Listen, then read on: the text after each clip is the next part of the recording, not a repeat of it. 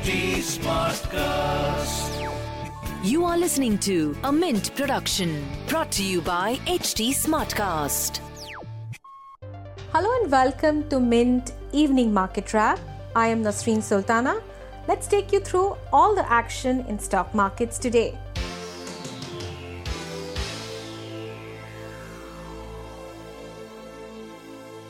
Markets saw sharp swings on Thursday as the March series FNO expiry had a volatile close. Markets extended their previous session's losses with a negative start amid weak global cues as concerns about sudden rise in COVID cases kept investor sentiment subdued. The BSE Sensex ended at 48,440, losing 740 points or 1.5%. The Nifty closed at 14,325, slipping 224 points or 1.5%. Broader markets underperformed the benchmark indices in today's session. The Nifty Midcap Index fell 2%, while the Small Cap Index declined 2.2%.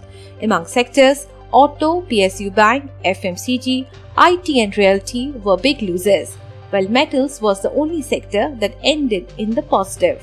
Only 4 stocks in the Sensex ended in green today. Those were Dr. Reddy's, ICICI Bank, HDFC and L&T. Laggards in the Sensex were Maruti, HUL, Bharti Airtel, Bajaj Auto and NTPC. In a first, the Ministry of Corporate Affairs has asked all companies in India to mandatorily disclose any dealings in cryptocurrency or virtual currency in their balance sheets. This is a major step towards regulating crypto assets in India and is expected to bring in a lot of transparency in reporting or filing of crypto investments.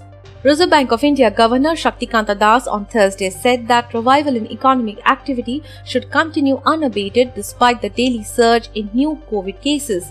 Preliminary analysis showed that GDP growth rate for next year projected at 10.5% would not require a downward revision. Fitch Ratings on Wednesday upgraded India's growth projection for FY22 to 12.8% from a previous estimate of 11% based on stronger statistical effects, a looser fiscal stance and better virus containment.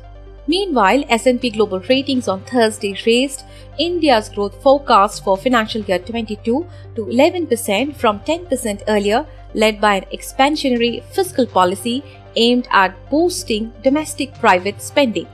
After 2 consecutive quarters of contraction, India's economy grew 0.4% in the October to December quarter.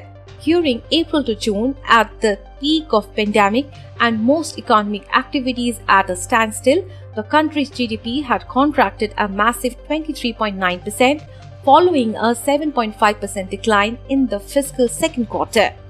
In primary markets, there were 2 stock markets listing. Shares of Lakshmi Organic Industries ended at 26% premium over its issue price of Rs 130.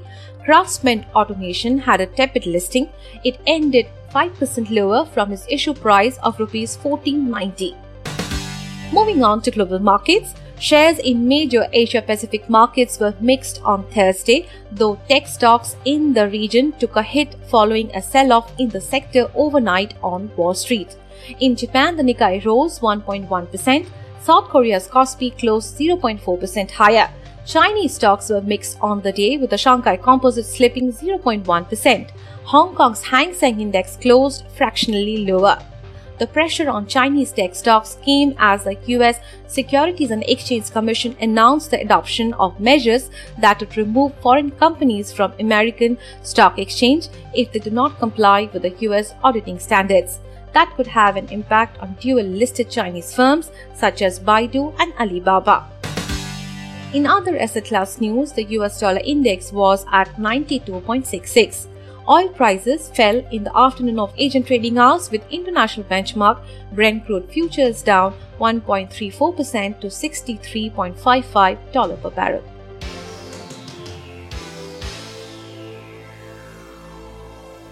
That's all for now. I'll be back with market updates tomorrow. Thanks for tuning in.